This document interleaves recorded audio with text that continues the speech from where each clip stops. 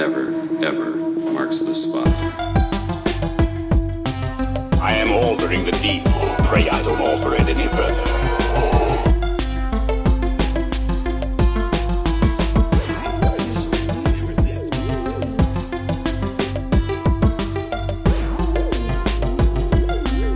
What's your favorite scary movie?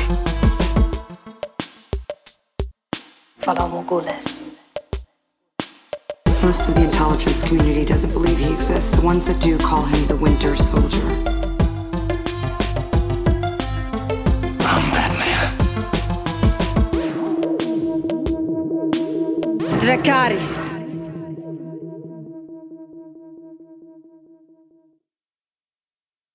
Hello, everyone, and welcome to this week's episode of the Top 5 Report, the podcast that loves that every year we argue about what constitutes a Christmas movie. Well, we'd like to argue what constitutes a Christmas song. My name is Drew. I'll be your host for the evening. Along with me, as always, is my brother Peter. Here. What's up? How's it going, man? So pretty good. Well, so I turn on 93.9. Which in the Chicagoland area is the Christmas-only channel during the Christmas season for music, right? And it's just, I turned it on in the car because why not? And a couple Christmas songs in a row, and then they're like, up next is the Charlie Brown Christmas. And the song is titled Lucy and Linus, and it's the Peanuts theme. That is not a Christmas song. Absolutely. To which I brought it up to someone, and they're like, yes, it is. It is a Christmas song. I go, no, it's the theme to Peanuts. I know it's in Charlie Brown's Christmas, but it's not a Christmas song. And then they started arguing with me that it was a Christmas song, and to which I said, you're also the person who tells me that Die Hard's not a Christmas movie. So you can't have both. Your standards for songs versus movies is so inconsistent. I know. No, this is hilarious. You actually, Drew, you did mention to me this briefly before the show, and I kind of pointed out that, like, that's like saying Hollywood Road, the song from National Lampoon's Vacation, is a Christmas song because there's a sequel to that movie that's a Christmas movie, and it just doesn't work like that. You know, it's like the Harry Potter theme song, a Christmas song because there's a Christmas scene in multiple Harry Potter movies. Like, I don't think that's the way things work. You know what I mean? No, not at all. But yeah, I don't know. Anyway, we are a couple weeks out from Christmas, but how are you? How's your holiday season going? It's going pretty good. Yeah, it's nothing really too interesting to report, but just trying to make sure I get all those gifts in and stuff like that, and you didn't start still doing July my best. Like I did. No, yeah, I never do that. So I'm kidding. It's usually.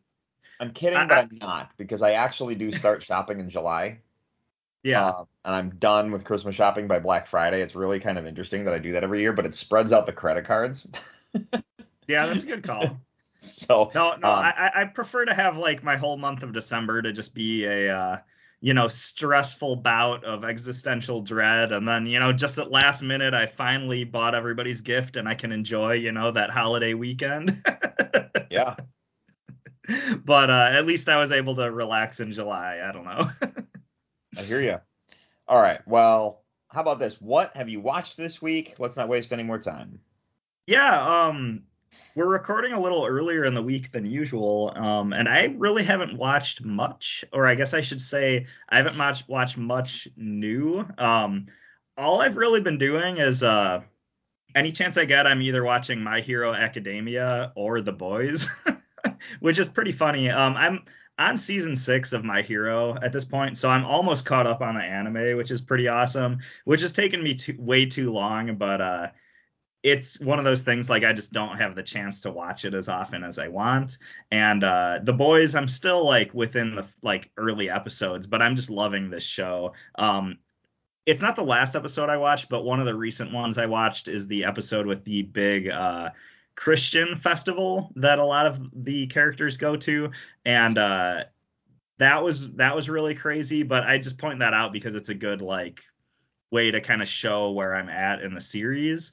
But I think it's funny because both shows are like the opposite ends of the superhero spectrum, where like The Boys is like this really dark satirical take on like the superhero genre, and My Hero is like this very sincere, like at certain times wholesome take on the superhero genre. But they both series also have their own sort of meta commentary on everything. But I think it's a fun place to live, where you're both like the extreme dark satire of everything, and also like the wholesome, sincere appreciation of it. It's kind of a weird dichotomy to live in between, but that's where I'm at right now. So right. but honestly, that's about it for me. I don't know if you're watching or reading anything interesting at the moment. So I checked out 2 new shows for me. First off, I checked out. I'm very late to the bandwagon on this one. I don't. It's because apparently it's been going for 4 seasons now, and I didn't know that. The show is called For All Mankind. It's one of the Apple TV shows. The image on Apple TV is basically like astronauts. I didn't really know what it was. I could have been a documentary for all I knew. But it was on the when you look at how Netflix does their top 10 lineup, like top 10 most watched television shows or whatever. Yeah. Apple does that too. So like it's like top 10 popular shows on Apple, and it's the number 2 slot, like consistently. And I'm like, let's check this out. What's the show? So Yeah. it's been on for 4 seasons, so I'm late to the bandwagon. So if you've been watching the show and you're like, oh, Drew, you're finally watching this, I hear you. I'm with you on that. But at the same time, if you don't know this show, this is what it's about. So it's about the space race with NASA. It is a fictional drama about the space race. So imagine all the like when you watch the movie Apollo 13, it's that kind of stuff, right? It literally starts in the 60s with the moon landing. That's the first episode, is the moon landing. It's the very first scene, is everyone gathered around the TV watching the moon landing. And then it goes into all the stuff going on in NASA for the next mission, and so on and so on. This is where it gets cool, though, is when you're watching the moon landing first opening scene of the show, and they get to the image of the astronaut coming down the ladder to do the Buzz Aldrin, the Neil Armstrong one small step for man scene. Yeah. It's not Neil Armstrong. It's a Russian cosmonaut, because Russia beat us to the moon. Okay. So it is an alternate history show that is taken very serious. It's like literally a space drama about the space race. And Russia beats us to the moon, and then NASA's like, we gotta like do this. So then finally we get to the moon, and then Russia's like, well, we just put a woman in space. So they put the first woman on the moon, and then NASA starts like, we need female astronauts, and like the escalation as the season goes. And now the funding, and then they've discovered that there's ice on the moon. So they're like, we got to send a team up to see if that's actually ice or what it is. So they confirm that there's ice on the moon, which means water. So then they're Right. like, well, now we need to put a base on the moon for people to live at and try and collect and mine and all that stuff. Like it's becoming a science fiction show. But when it started, it was almost just alternate history, and it's really fascinating. Like if you know your space history, you're going to be like, oh, that's crazy, and be really excited about certain things that they're discussing. And then if you don't know your space history, you're just going to be enthralled with it the way you were when you're like watching something like Apollo 13. So Right on. Yeah, it sounds really cool. I like those alternate history scenarios, kind of like in The Watchmen. It's like The Watchmen's like this world where it's like, what if Richard Nixon stayed president, and how would that affect the world? Like yeah. that one thing changing. And I think it's interesting to think about, like, would the world actually be that different? But that stuff's like always super fun. So Well, so that's the thing, is that in this, Nixon stays president. okay, And interesting. then what's really interesting is Ted Kennedy.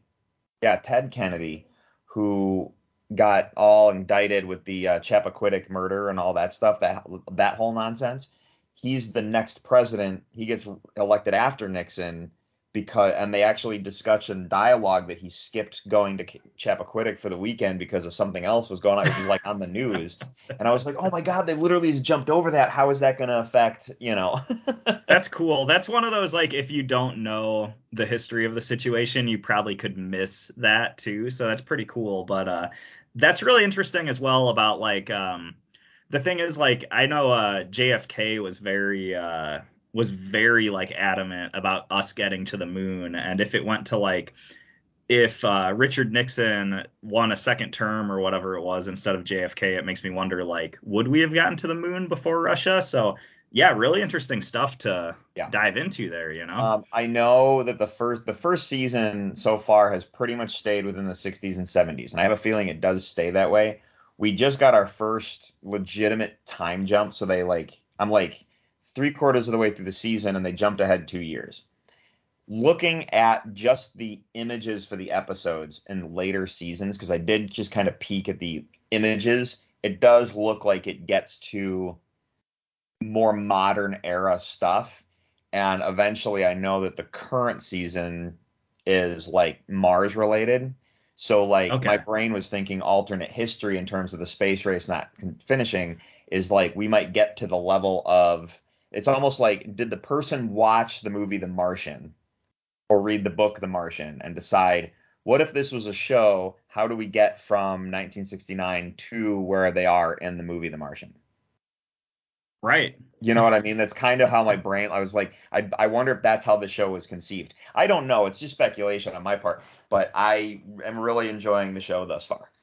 It really makes me wonder too about, like, when you think of like Elon Musk and SpaceX, and then you have like Jeff Bezos and the sort of like commercial space flight stuff that he has been pursuing. I actually haven't heard anything about that in a while, but it makes me wonder if like these big billionaire personalities like that are really present in our timeline now, like, are they going to come into the fold on this show or are they not?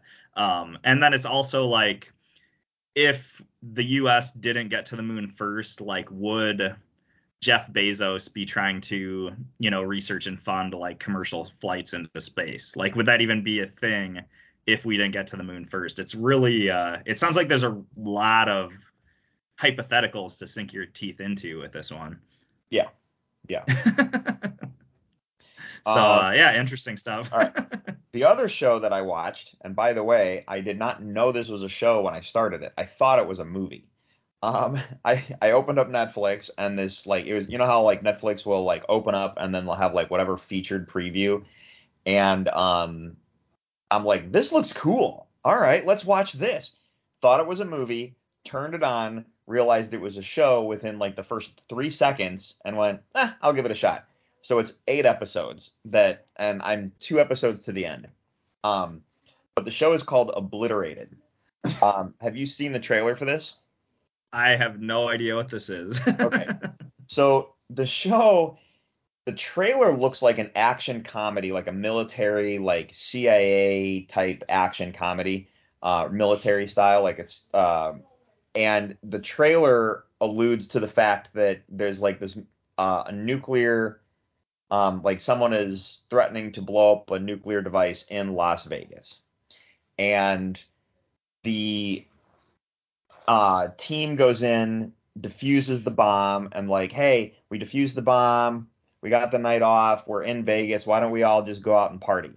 And they get completely like drunk and tanked and drugs and blah, blah, blah, like completely, quote unquote, obliterated.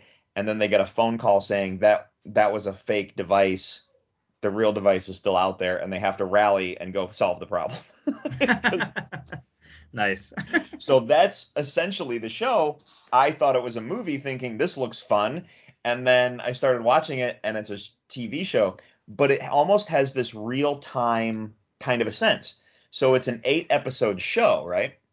So the very first episode, it starts with this really intense get the bomb action sequence and disarm it, which they do. And then it's the let's go out and party. And then it's like almost 45 minutes of them, like, you're now learning who all the characters are as they party and get drunk and wasted and drug induced and so on and so on. And you're kind of seeing the comedy as it plays out. And then at the end, they get a phone call that there's a second device, and they have 7 hours.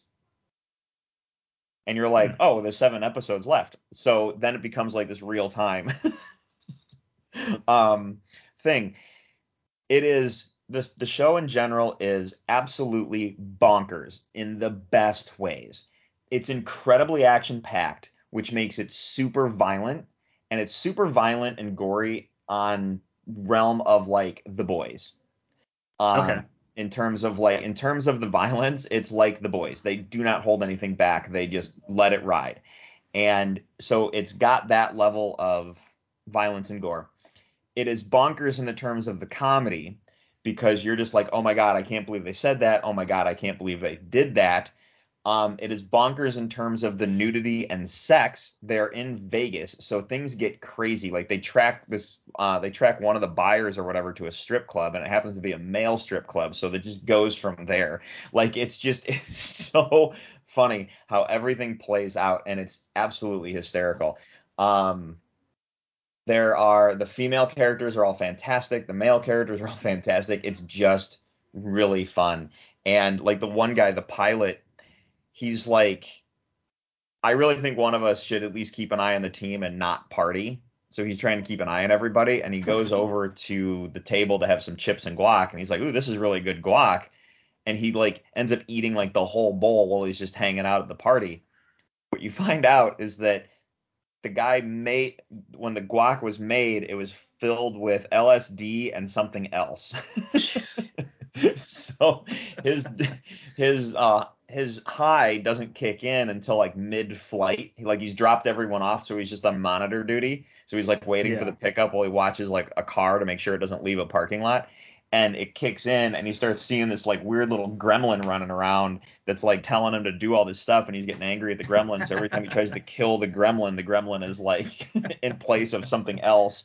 So like they'll cut away, and you'll see that he just beat the hell out of like 3 bad guys where he thought he was fighting the gremlin. Oh, nice. That's fun. It's really funny, and they're like, "You're completely compromised. You can't." He's like, "No, I'm fine. I got it." And then he's like, and you think he's okay, and then you see the gremlin again. Like it's.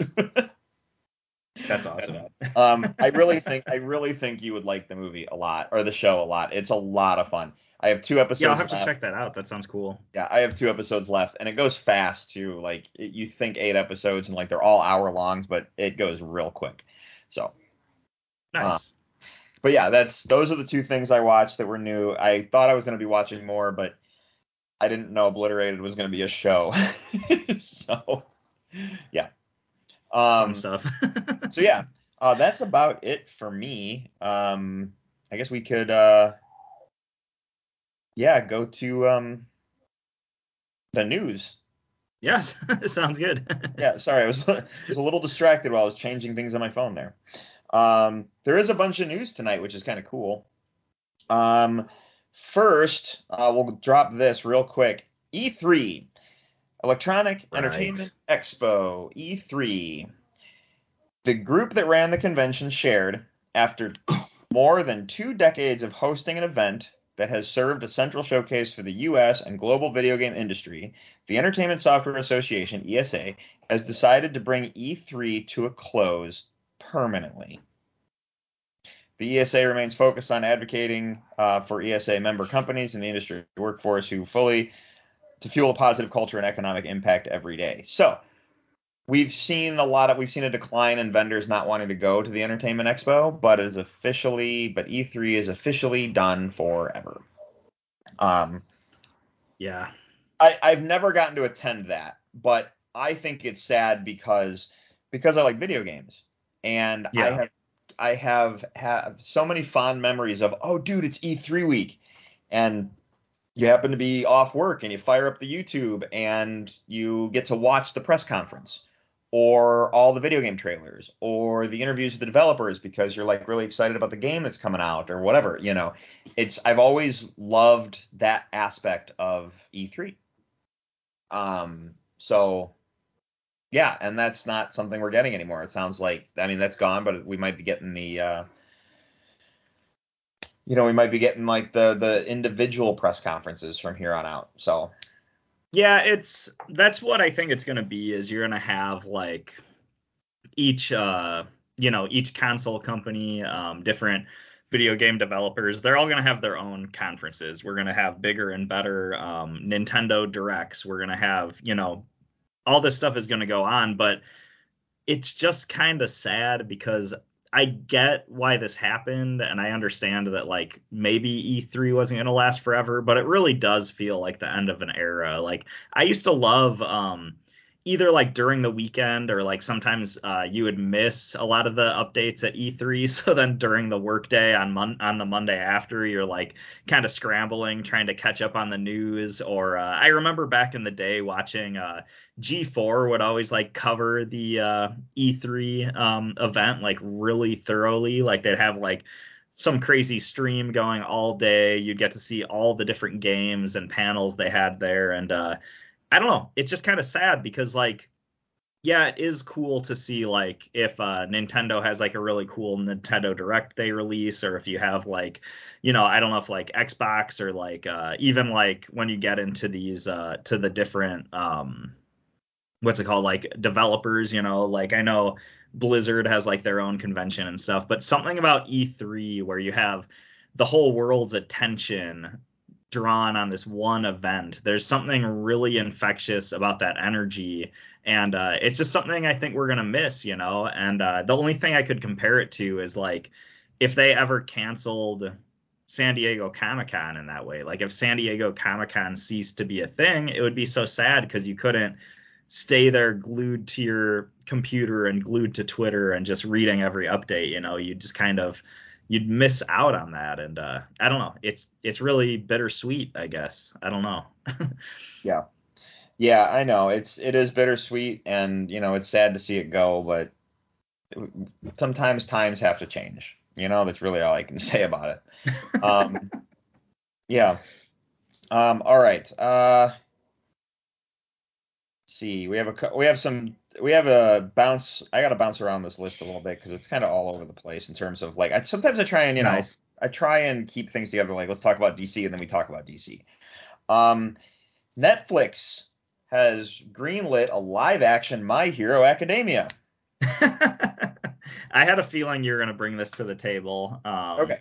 Well, you're the big My Hero fan in this, so let me read you what I have here, and then you can comment. Although specific details of the live-action My Hero project remain unknown, Jobby Harold recently confirmed that it is definitely happening. He shared with Collider, "Yes, it is. Absolutely, it is something I'm working on and loving working on. I'm excited to do it and get it out there. It's a big one." And further noted, yes, when asked if it is a project, he is actively working on it. So that's really all he gave us, and I don't expect anything more because people don't talk about things unless they absolutely are able to. So you're the My Hero fan of the show, so yeah. Talk away. So I'm very cautiously optimistic about this. I know Netflix just released their One Piece adaptation, and that's been getting really good it's so feedback. Good. You gotta give that a go, dude. Yeah, I absolutely do. I know they also have a live action Yu Yu Hakusho adaptation that's coming out later this week, I think. So I'm curious to see how that goes. I haven't watched the trailer for it, but I did see the trailer drop. So yeah, they have Avatar: The Last Airbender, their live action version of that, and so far things look good. So I feel like we're seeing that Netflix can, at least from the visual level of things, they can pull this off. Like they can get the costumes looking right. They can stay faithful to the settings and just the production design overall. My Hero Academia is, I kind of feel like this is something that should have happened a couple years ago, because I feel like the 2010s, like the big cinematic vibe of like the 2010s was like superhero movies. Like superhero cinema became the biggest thing in the world this past decade, and I think a live action adaptation of My Hero Academia can fit so well into that. And maybe it's a good thing that it didn't come out a couple years sooner, because so many of the characters in My Hero Academia are based, or are inspired by a lot of American comic book characters that we know and love. And So maybe it's kind of, I was about to just ask you if you thought it was late to the table. yeah, it feels like late, but then at the same time, it's like maybe it's not, because we've given people time to really get to know Spider-Man, for example. Like the main character, Deku from My Hero, has a lot of close ties to Spider-Man when you look at his backstories or his backstory and some of his motivations and stuff like that. So I'm like, maybe this is coming out just at the right time because of how much certain characters are influenced by certain American comic book characters. But my biggest takeaway with this thing is My Hero Academia, I feel like, has kind of always been a pretty commercialized comic. Like, it's always had like a lot of merchandise. In Japan, it's had like live action play versions of the show. It's had weird sort of like really cartoony knockoffs. They've had multiple anime movies in theaters. It doesn't feel like one of those anime properties that's really sacred. Like, it doesn't feel like Akira to me, or Berserk, or Ghost in the Shell, where they can really like ruin it. If that makes sense. Like, it feels like even if this is a total flop, it's not going to desecrate the main thing, because it's always kind of been this really cartoony, commercialized thing, if that makes sense. Sure. So I'm actually like really open for it. I just hope that they stay true to the source material, and yeah, I think there's a lot of cool stuff they can do when it comes to showcasing a lot of these characters' powers and stuff like that. So again, I'm just cautiously optimistic. My only other thought is I'm really curious if this show is going to be primarily a Japanese cast, or if it's going to be an American cast, or how they're going to handle that. Because if they do like an American cast, for example, I think they're probably going to have to change almost every single character's name in the show. And that'll be really interesting to see how they handle that, because almost every character has a very, very Japanese sounding name. And knowing that like an American production is going to be doing this, I'm just going to sit back and see how they handle that. Sure. But this does have the potential to be really awesome. So yeah, that makes sense. Your, I guess, fear on that one. But yeah, they have did such a good job. Like, I know that, what's the one that didn't? Oh, Cowboy Bebop. I know that didn't pan out. I liked what I saw of it, but I know it didn't pan out. One Piece, I went in cautiously optimistic and was blown away. I've spoken highly about how good that show is. So, I'm with you on the cautiously optimistic, but if they learned anything from One Piece, it's, hey, that's how you do that right.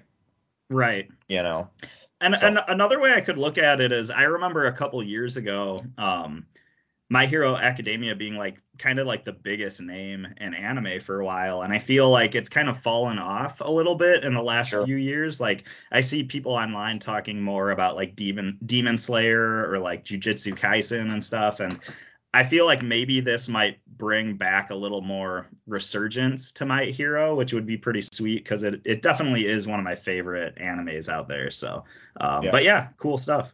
Yeah. All right. So Twisted Metal, did you watch the show? Oh man, I started and I fell off. That's another one I got to catch up on. I haven't checked out the show yet at all, but apparently it's doing well enough because they greenlit it for a season 2.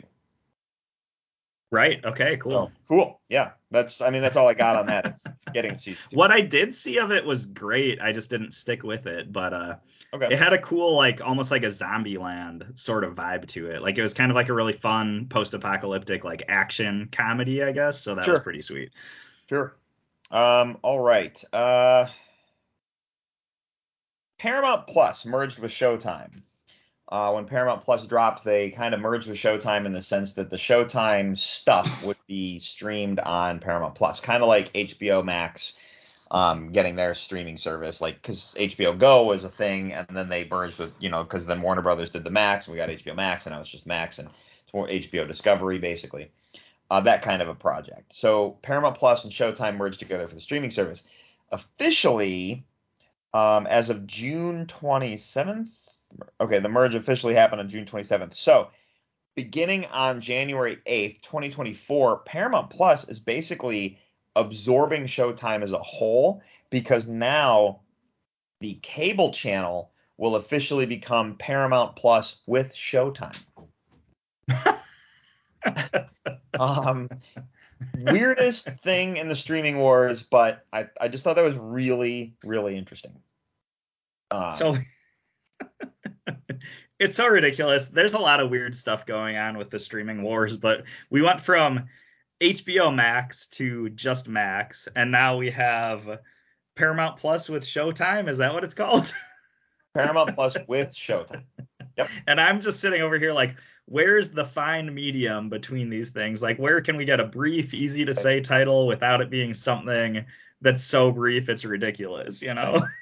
Now, a couple weeks ago, we talked about the sales for Oppenheimer or physical media, the Blu-rays. And I thought that was really cool and interesting and stuff. And we talked about physical media for movies starting to come back. I am so glad, and I know I said this before, but I'm so glad that I have the massive collection that I do. And it's displayed and easily grabbed and organized. Like, it's categorized, it's organized, it's finding stuff is like, I could be like, ooh, what are we watching tonight, and actually pop in a disc. We talked a couple weeks ago. I'm going to come back to my point there on the physical media here in a second. We talked a couple weeks ago about some PlayStation removing television shows from their network, and people who purchase them are basically SOL. They no longer have access to them. So they purchase them through the PlayStation Store, and now they're gone. HBO Max just removed a whole bunch of shows from the streaming service, and people who purchased them on a streaming level instead of like using the streaming service, so they purchased the digital copies, they're gone. Jeez. Like, they're gone. No access to them anymore. Yeah. Period. Gone.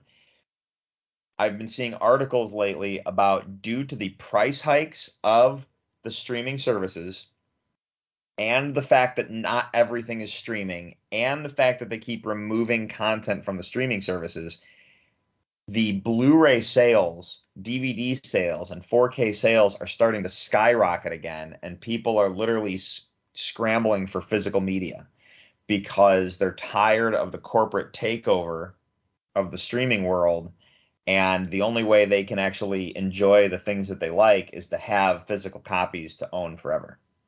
Yeah. And it makes me excited that I've kept up with my physical media for the stuff that I've felt has been really important. Where, like, I used to go into a store and see that $5 bin and walk out with 10 movies.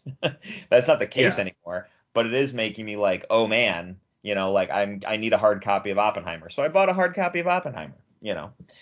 I just think that's awesome. So in this Paramount Plus with Showtime, what does that mean? And the only thing we can do is go forward and see how it plays out.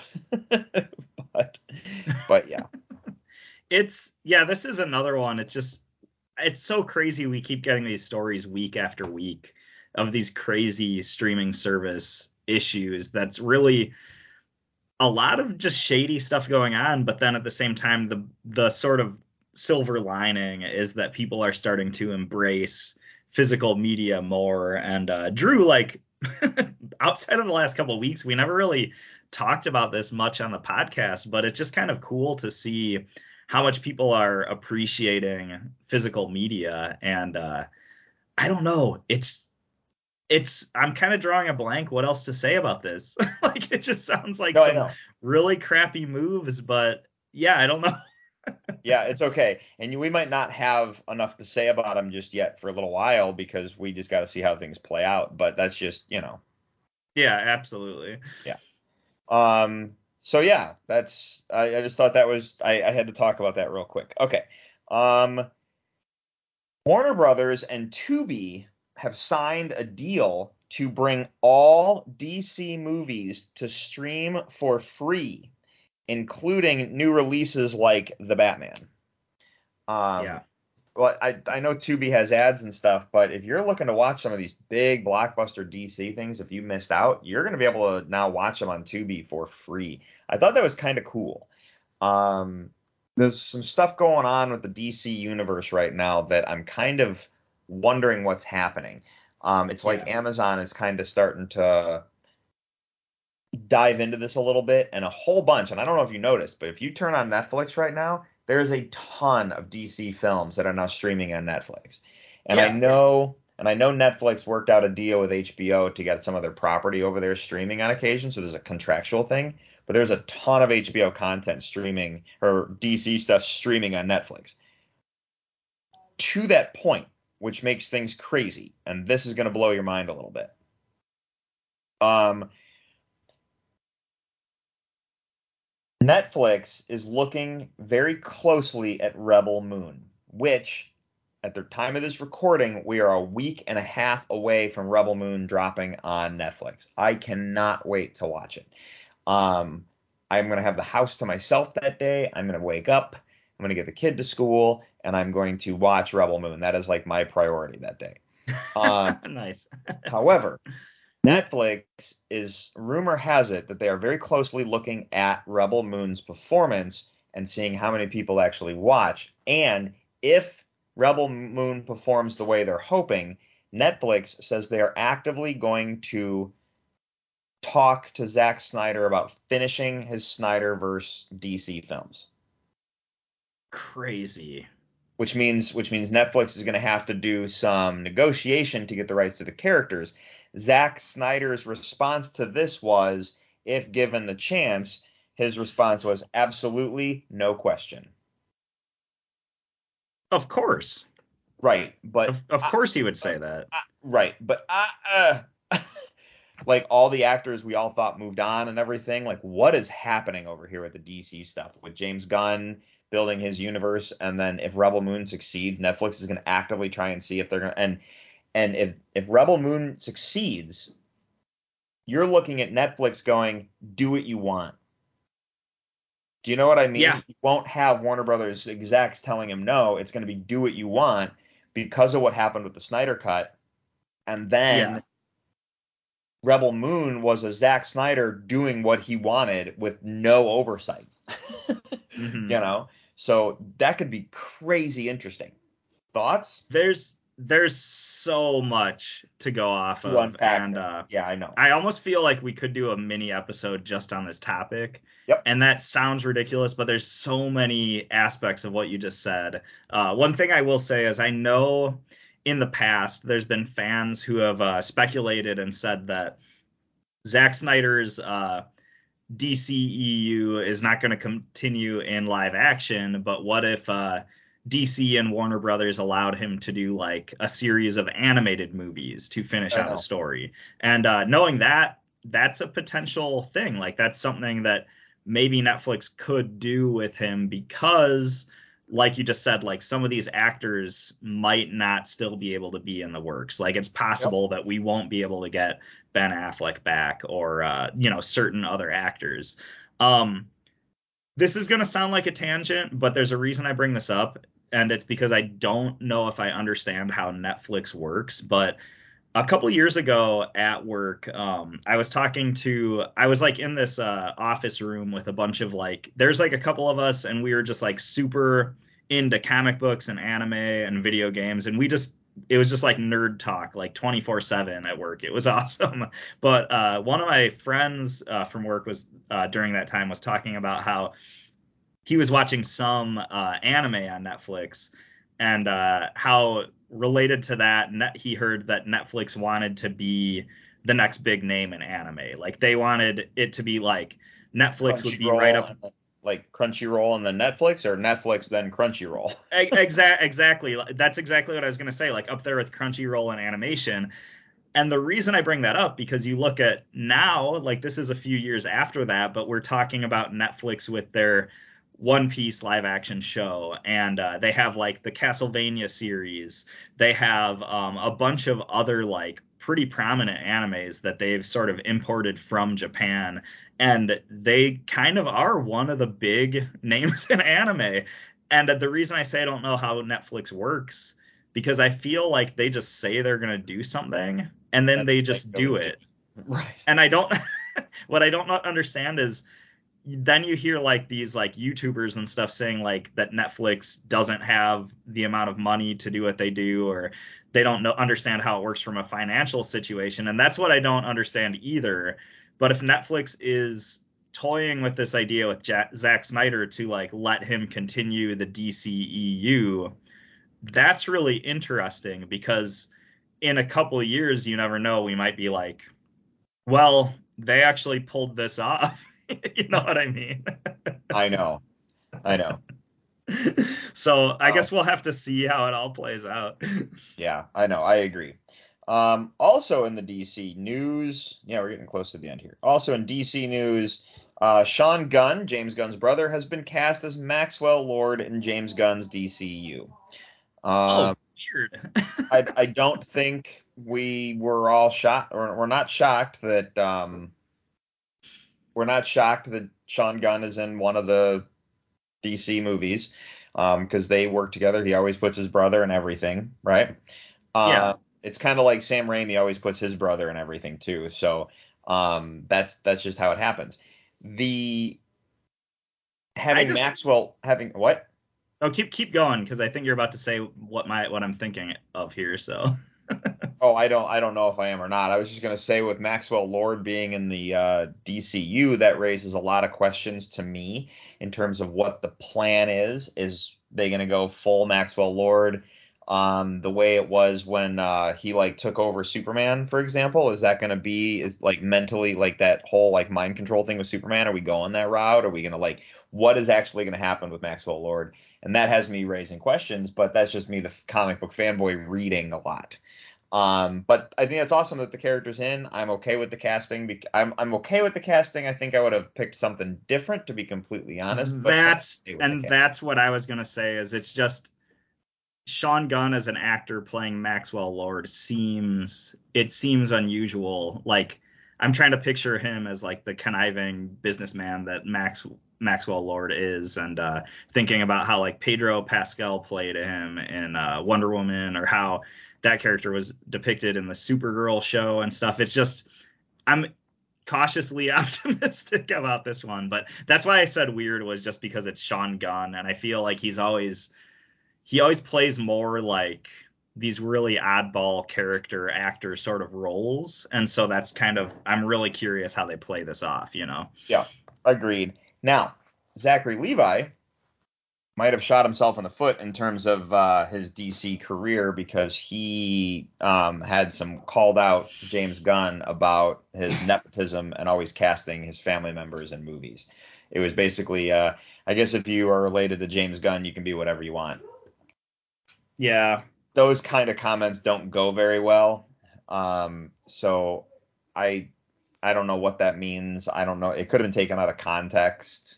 To me, it sounds like he's probably already gotten the memo that he's pretty much not going to be playing Shazam anymore, and so he's just being honest. Yeah. And when I heard it, it kind of like, that kind of hurt to hear too, just because Zachary Levi, like, especially after the last time we were at C2E2 and we saw his panel, and he was just such a cool dude. Like, he was like, he had such a cool energy in that panel. And my favorite thing that he said was that as a kid, he looked up to Christopher Reeve as Superman, and Big with Tom Hanks was one of his favorite movies. And in the role of Shazam, he gets to do both. And when he said that, I was just like, man, what a cool sentiment, and what a cool way to show that you really love playing this character. And that was my takeaway from it. Just because we were at that panel, I was a little bit like, man, it just kind of sucks that he's probably not going to play Shazam again. You know what I mean? So. I know. Yeah. All right, moving on. Mandalorian season 4 rumored to be a movie instead of another season of television. Okay. That is exactly what I said. Oh, okay. You are not saying anything I don't agree with or disagree with.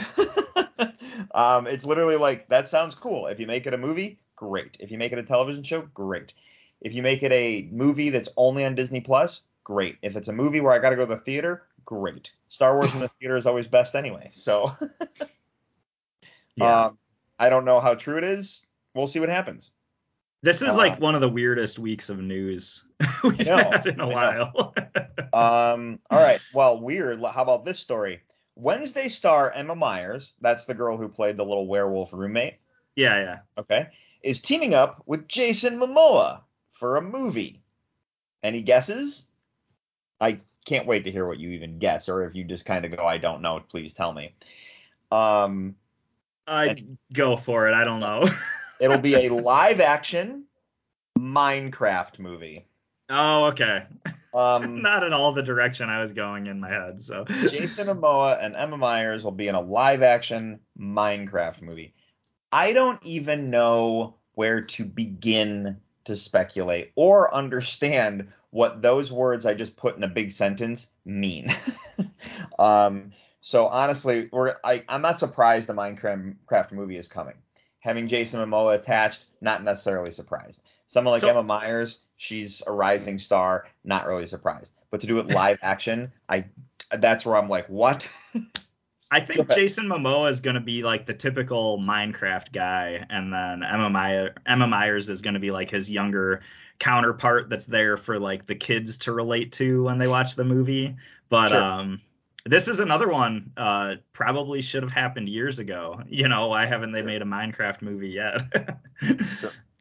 Well, and finally tonight, let's talk about the Golden Globe nominations have been dropped because we are getting into award season. It's Oscar push season and all that stuff. So I'm not going to read all of them. I'm going to kind of read just the main categories real quick, and then we'll talk about tonight's list. So Best Drama Series, Succession, The Crown, The Diplomat, Last of Us, 1923, The Morning Show. I think it's great that I've watched some of these. A lot of times sometimes it's like, oh, I didn't watch any of that stuff, Yeah. Comedy series, Abbott Elementary, Barry, Jury Duty, Only Murders in the Building, Ted Lasso, and The Bear. Awesome. Best comedy film, Air, American Fiction, Barbie, May December, Poor Things, and The Holdovers. I really wanted to see The Holdovers. I just haven't had a chance to watch that yet. And Air was phenomenal. And I'm not surprised Barbie's on the list. So. Right. And then, hold on a second. And then Best Drama Film is Anatomy of a Fall, Killers of the Flower Moon, Maestro, which I really want to watch. Maestro. That looks fantastic. That's going to be on Netflix in like a week, like right before Rebel Moon. So I'll probably try and get both of them in. Maestro, Oppenheimer, Past Lives, and Zone of Interest. So. Okay, cool. So the Golden Globes isn't the best barometer for what it's not the best barometer for what the Oscars are going to be, but it's a kind of a good indicator to say, hey, that might be what we're looking at. So I think the Golden Globes, in my opinion, tends to be a better barometer for the movies that like the normie audiences out there like. And I feel like the Oscars is a lot more of that sort of like high art, like indie art house genre of things. Sure. But I feel like the Golden Globe, like I feel like they always have like Barbie, one of the biggest movies of the year. Like, of course that's going to be nominated. And I feel like Golden Globe does seem to be like on the pulse in that way a lot. So yeah, it's a pretty good list. So yeah, fun stuff. All right. Well, how about this? Speaking of lists, why don't we talk about tonight's list, shall we? For sure. All right, we're going to roll the thing and be right back.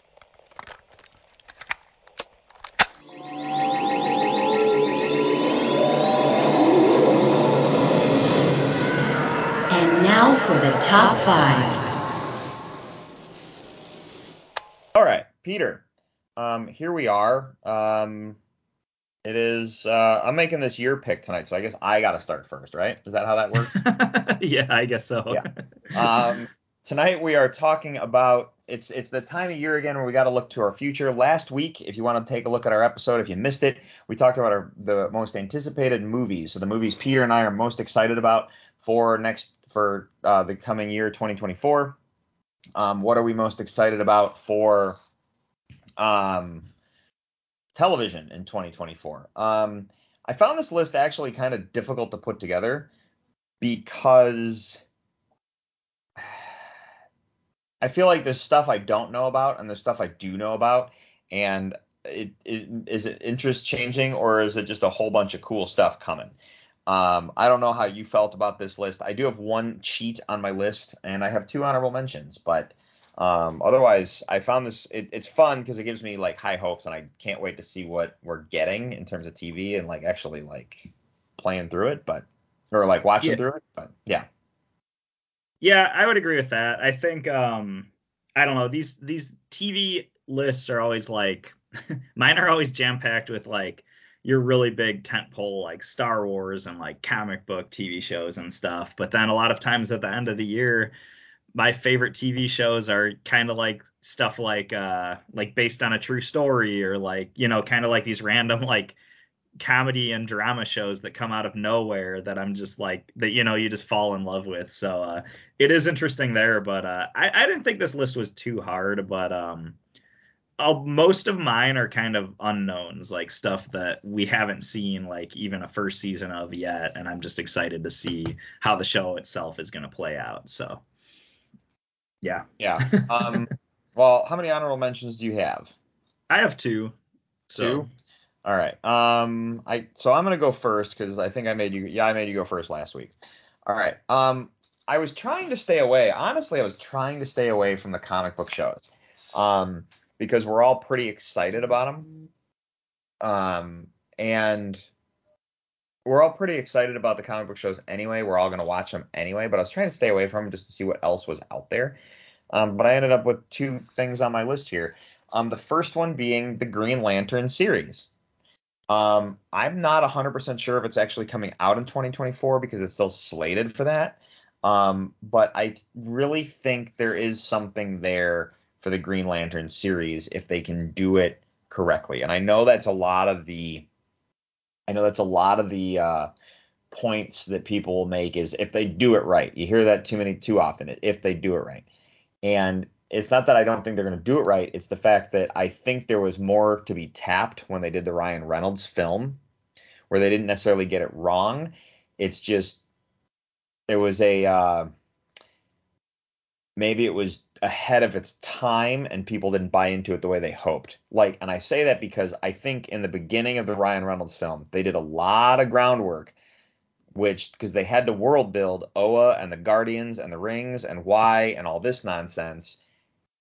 And I thought they did a really nice job of that. And then it was like the last quarter of the movie is where, to me, it kind of fell apart. Right. But the world building part that they did at the beginning, I thought was really solid.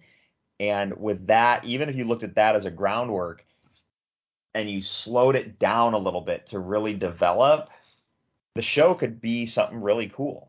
But I'm cautiously optimistic at the same time.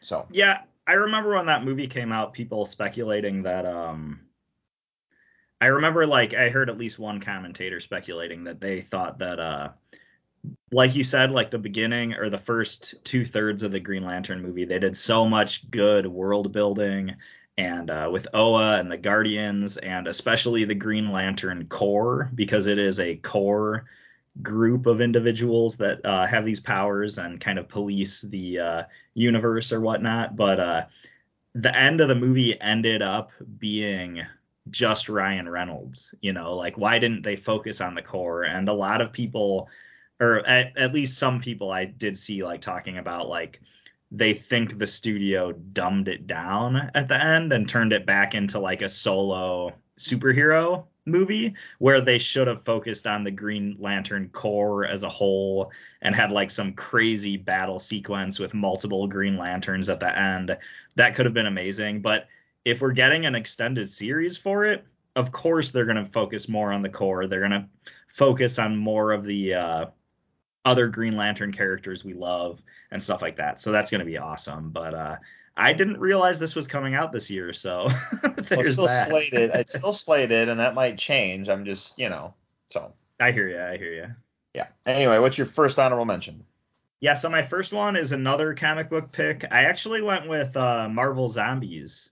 the Marvel Zombies, I believe, animated series is supposed to come out this year, and this one is an honorable mention because I don't really, for me, a lot of it's going to depend on the animation itself and how that's all presented. I'm kind of like lukewarm on the animation of the What If series. Like some of it looks kind of nice, some of it kind of doesn't to me, and I kind of want to see more of the series, but as a concept, like Marvel Zombies is such a fun concept from like the comic book standpoint. So I'm looking forward to it. I just want to see more before I make up my mind on it. So Yeah, I hear you. And the Marvel Zombies thing, I think that could be a really, really cool thing. Um, I, it's kind of like the What If, to be honest, I'm not that excited for because I don't know if the payoff on the What If series was, I think, what they were hoping it would be. Um, when you compared it to the other Marvel shows slash movies that came out, I think they were expecting us to be a little bit more in on it. The payoff was great in Doctor Strange for sure, but it just felt like I was rewatching the same thing with just a little bit different of a thing. yeah. Marvel Zombies as an animated show is a straight departure from like, what if there was a zombie virus that hit everything, you know? And that's kind of what I hope they focus on is just like, what if all your favorite superheroes are zombies? All right, go. Like I know it's gonna factor into the lore of the MCU, but I'm hoping it's not too lore heavy and they really embrace the sort of like zombie like B movie level of everything. So that's my main hope for it. I just want it to be like super fun to watch. Yeah, no, I'm with you. All right, so my second honorable mention is Cobra Kai, the final season. Oh, nice. Okay, cool. And that's the thing. This is a series finale season. This whole show has been great from beginning to end thus far. All shows have their ups and down seasons. And even though there was some ups and downs moments, the down moments weren't down moments because it was bad or taking a different direction. They were down moments because they were building to something. And as long as you stuck with it, the payoffs was constantly amazing. But there was never anything in those down moments that made me want to like stop watching the show. You know? Right. And it's been such a fun ride all the way through, and it just makes me excited. Like even though I know it's the final season, it makes me excited to see what they have planned. So Cool. yeah, that's really all I can say about it and this is just like last week, it's short conversations on this one because we don't know and we're just excited for cool new stuff. So, Yeah. okay. Yeah, good stuff. So my next one is probably the biggest wild card on my list Okay. because this could either be the greatest thing ever or it could be the worst thing ever, and we really don't know until it comes out. But that is Netflix's Avatar: The Last Airbender. I love this anime series or animated series, and the M. Night Shyamalan movie had its moments, but I think it definitely missed the mark in a lot of ways. But if they can pull this off, this will be just so awesome to watch through. And I'm excited to see how they present the characters, how they present this world. I'm excited to see how much of the story are we going to get? Are we going to get the entire first season? Are we going to get like about half of the first season? It's going to be really interesting how that all factors into play. But this one has the potential to be amazing. So again, my main motto this week is cautious optimism, I guess. So that's what I'm going for. I feel like that's a theme where like that's what we're just constantly focused on is constant Yeah. optimism. All right, in terms of constant optimism, this is my last of the comic book ones that I have on my list, and that is the Penguin. Right.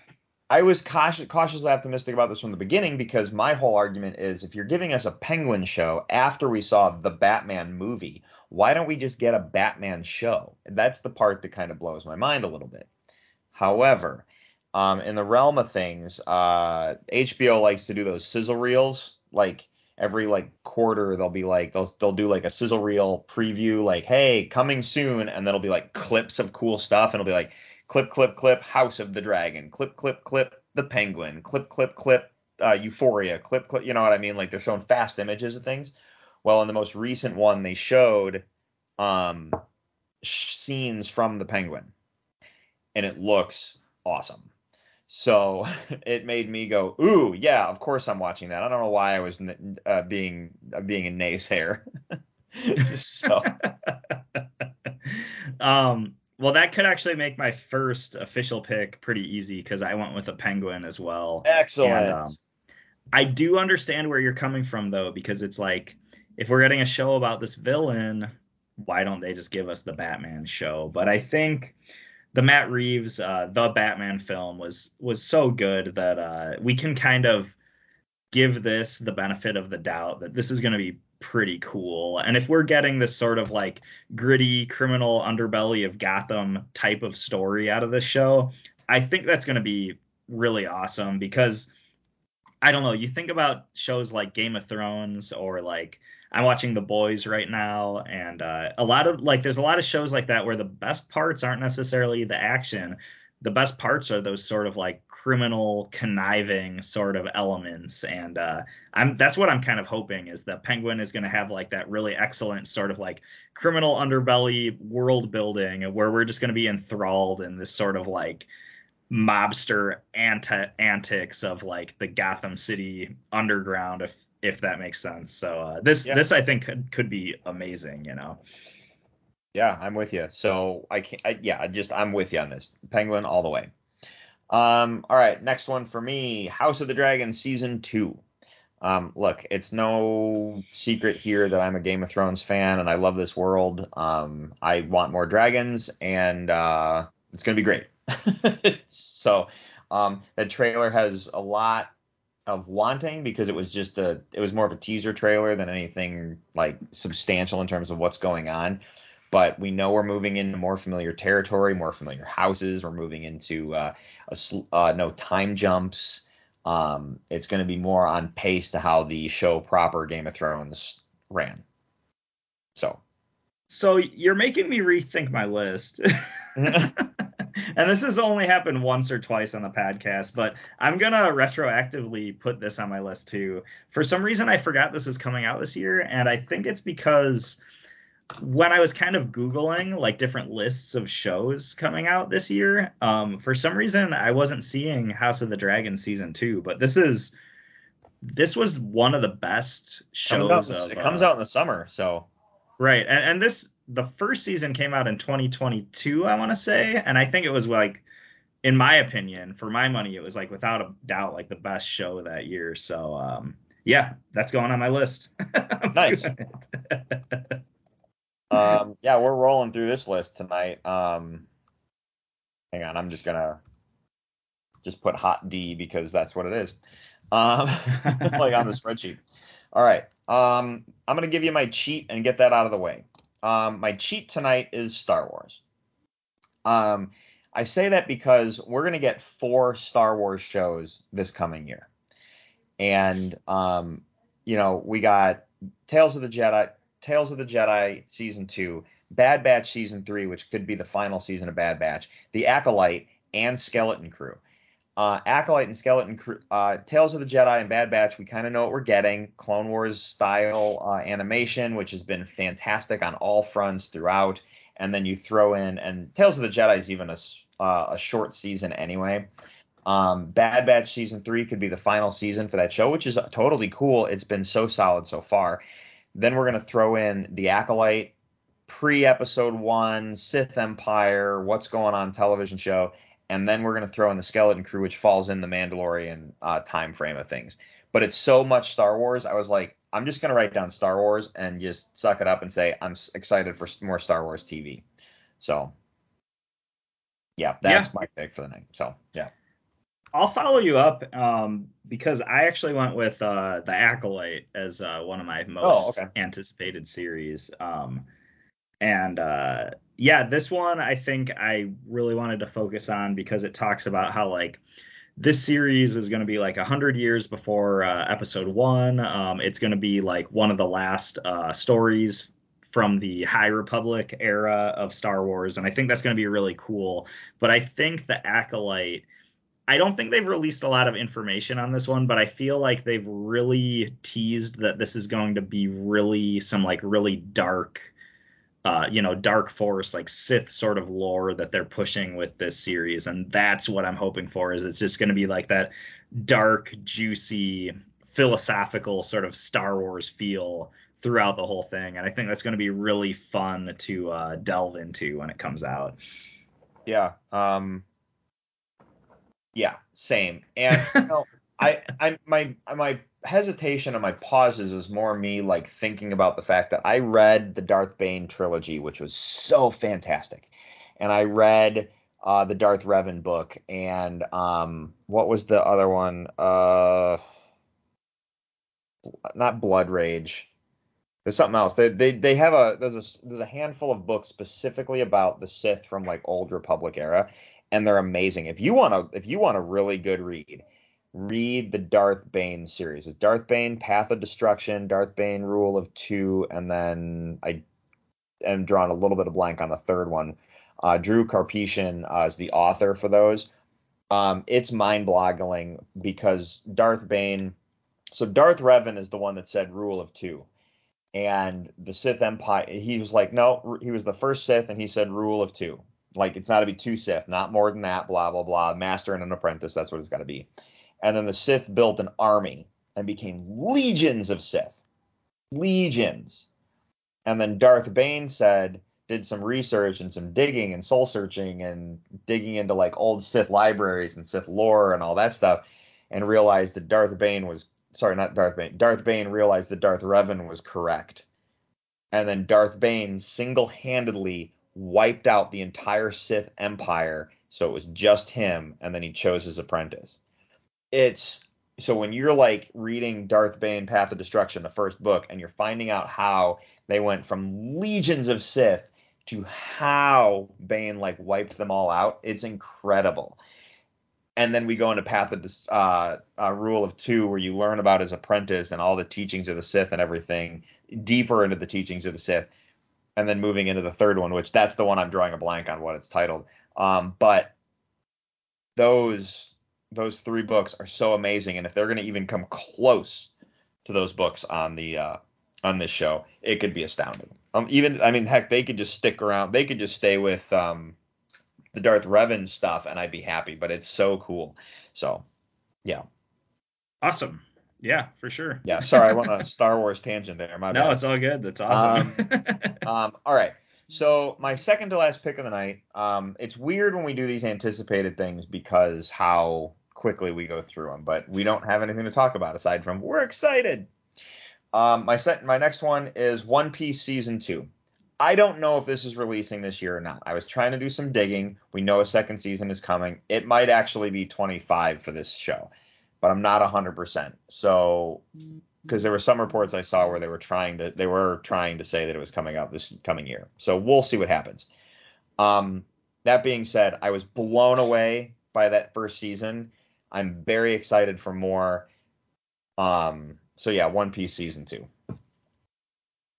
Awesome. That's all I got. Cool stuff. I'm one thing I'll say is I'm scrambling a little bit on my side of things because I think the writers' strike has really screwed a lot of things up. Because instead of putting my list together, I had all these shows that I thought were like kind of confirmed for 2024, and I think some of them might be delayed because, and I won't bury the lead. I put the Alien show for Hulu as one of my picks, and I don't know if that counts because I was trying to do some quick research to see like when does this show come out, and I was seeing different things like it's going to be fall of 2024, but then other things are saying winter of 2025, and I don't know if this one counts, but this was one that was on my list. So yeah, and I know Alien's coming, but I'm kind of cautiously optimistic about it a little bit. And I thought about it, I'm like, Alien needs to make my list, but I was also like, I don't know yet. They're saying it's cool. I'm excited for it. So it made my short list. It really made my short list. So yeah, and this one I will say, I'm kind of in the same boat where I don't know anything about it. I just think it has the potential to be really great. So we'll have to see more, but it could be the greatest thing ever when it finally comes out. So, which is what we want. Absolutely. To just be the greatest thing ever. Anyway, yeah, all right, man. What's your second to last pick of the night? Oh, that's what I was going with, was Alien. Oh, Alien? Yeah, if that's all Sorry. right. That was the one that I was trying to do some research last minute. Like, is it actually coming out? Because Alien another Romulus. one I was going to mention was the Welcome to Derry show, which while we were going through a list just now, I saw that it's not coming out till 2025, and I'm like, crap. Okay, I need my list needs some live action or real time retooling. So sorry about that. You're fine. I'm doing a quick scroll back because I do keep some of our things. Alien Romulus. Hold on. I could have swore I had a thing where it was confirmed for next year. I'm just double checking real quick. So I'm kind of like trying to talk as I search, and I feel like I've scrolled too far, so I don't actually know if it's there. You're just listening to me talk about nonsense. Yeah. I'm gonna stop making you listen to the nonsense. Anyway, yes, I agree. Anyway. Okay. Forget what's coming out of my mouth right now. All right, so my final one for the night is Fallout on Amazon. Nice. I was blown, like, I was excited when they said they were going to do it, and my brain, as we all do, is do it right. And Lord of the Rings made me very cautious about what they meant, because I don't think the Lord of the Rings show was handled to the degree that it should have been. It's not a horrible show. It's just I don't think it was handled the way it should have been. And so when I found out about Fallout, I was like, all right, well, let's see. And then I see the trailer for it, and I was blown away. And the other reason Fallout makes my last pick of the night is because Fallout, watching the trailer, even though I know the lore of the video games, and they're clearly going to tell a story that is going to reflect the game, but it's also going to be something new, is I really feel that it looks and feels, just from the trailer alone, like a breath of fresh air. And something new and fresh and exciting. And a lot of times that's what we need. And we need that original IP. I understand it's a video game adaptation, but it's something a lot of people haven't seen. So they could do some really amazing things with it. And that's where, like, I think the superhero fatigue comes in, and the fact that you're just like, okay, it's another superhero thing, where, oh, we got this Fallout show. What is this? This looks different and interesting, and I got to check this out, So Fallout is my final pick of the night. So. Nice. Yeah, I think this one looks awesome.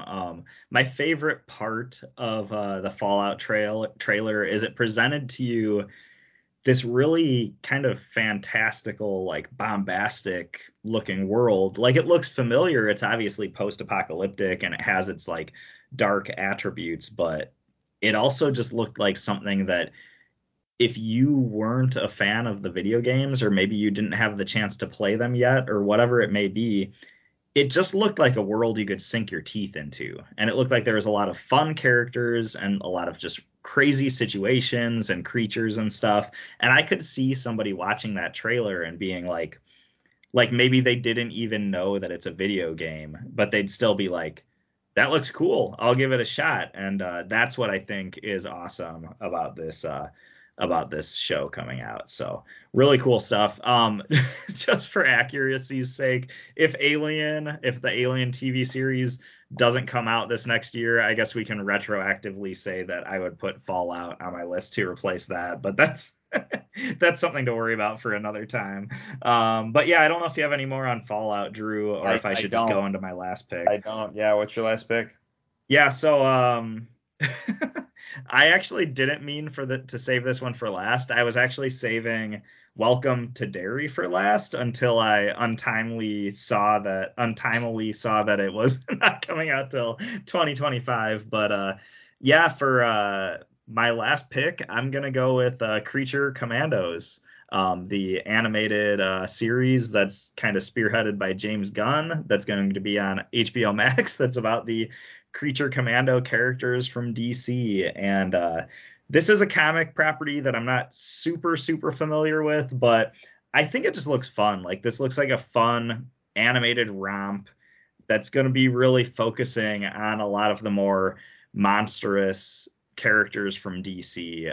The storyline, from what I've seen, looks like it's going to be kind of similar to a Suicide Squad sort of situation, but I just think this is going to be fun, and yeah, I'm hoping for the best. The one sort of like production shot or still or whatever you want to call it that they've released for the show, the one piece of art has a very cool style to it, and I'm kind of curious how that's going to play out because it does look pretty distinct when compared to the other DC animated shows and movies. But yeah, this is another one. Cautious optimism. Let's hope this one's great. So that is the theme of the night. I think that should make that the episode title. There it is.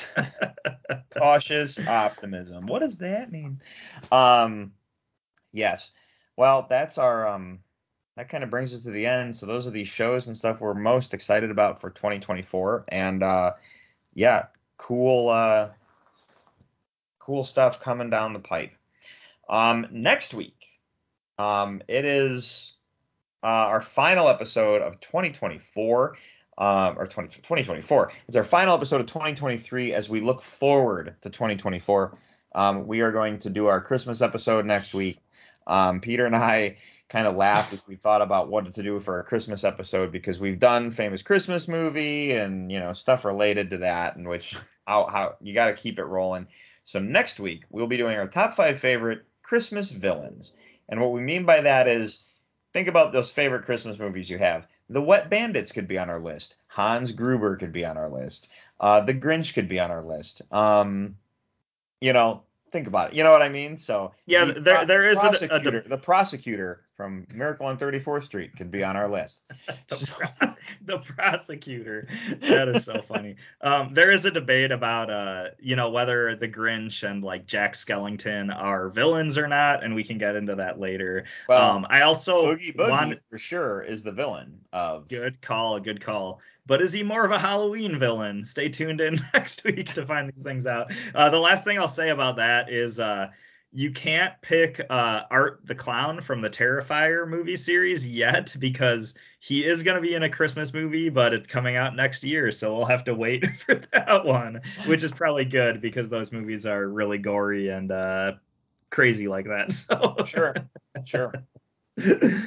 Well, how about this, Peter? You want to end this episode, toss it in the can? Sure thing. All right. Well, everyone, do us all a favor. Check out our website, top5report.com. There you'll find links to all of our social media, along with our email, top5report@gmail.com. You can interact with the show there. Hit us up on social media. Either way works. We are on Apple Podcasts, Google Play, iHeartRadio, Stitcher, Amazon, Audible. You can subscribe to us in those places. If you do, you will not miss a single episode.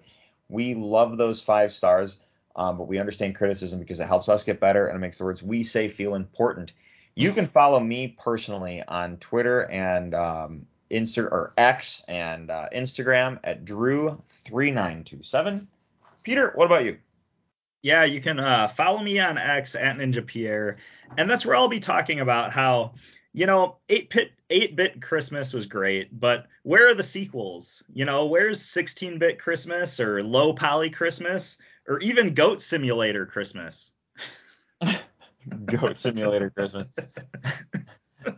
Farmville Christmas. Right on. Candy Crush Christmas. All right. Everybody, we'll see you all next week for the Top 5 Report. I'm Drew. I'm Peter. And thanks for listening. Have a good night.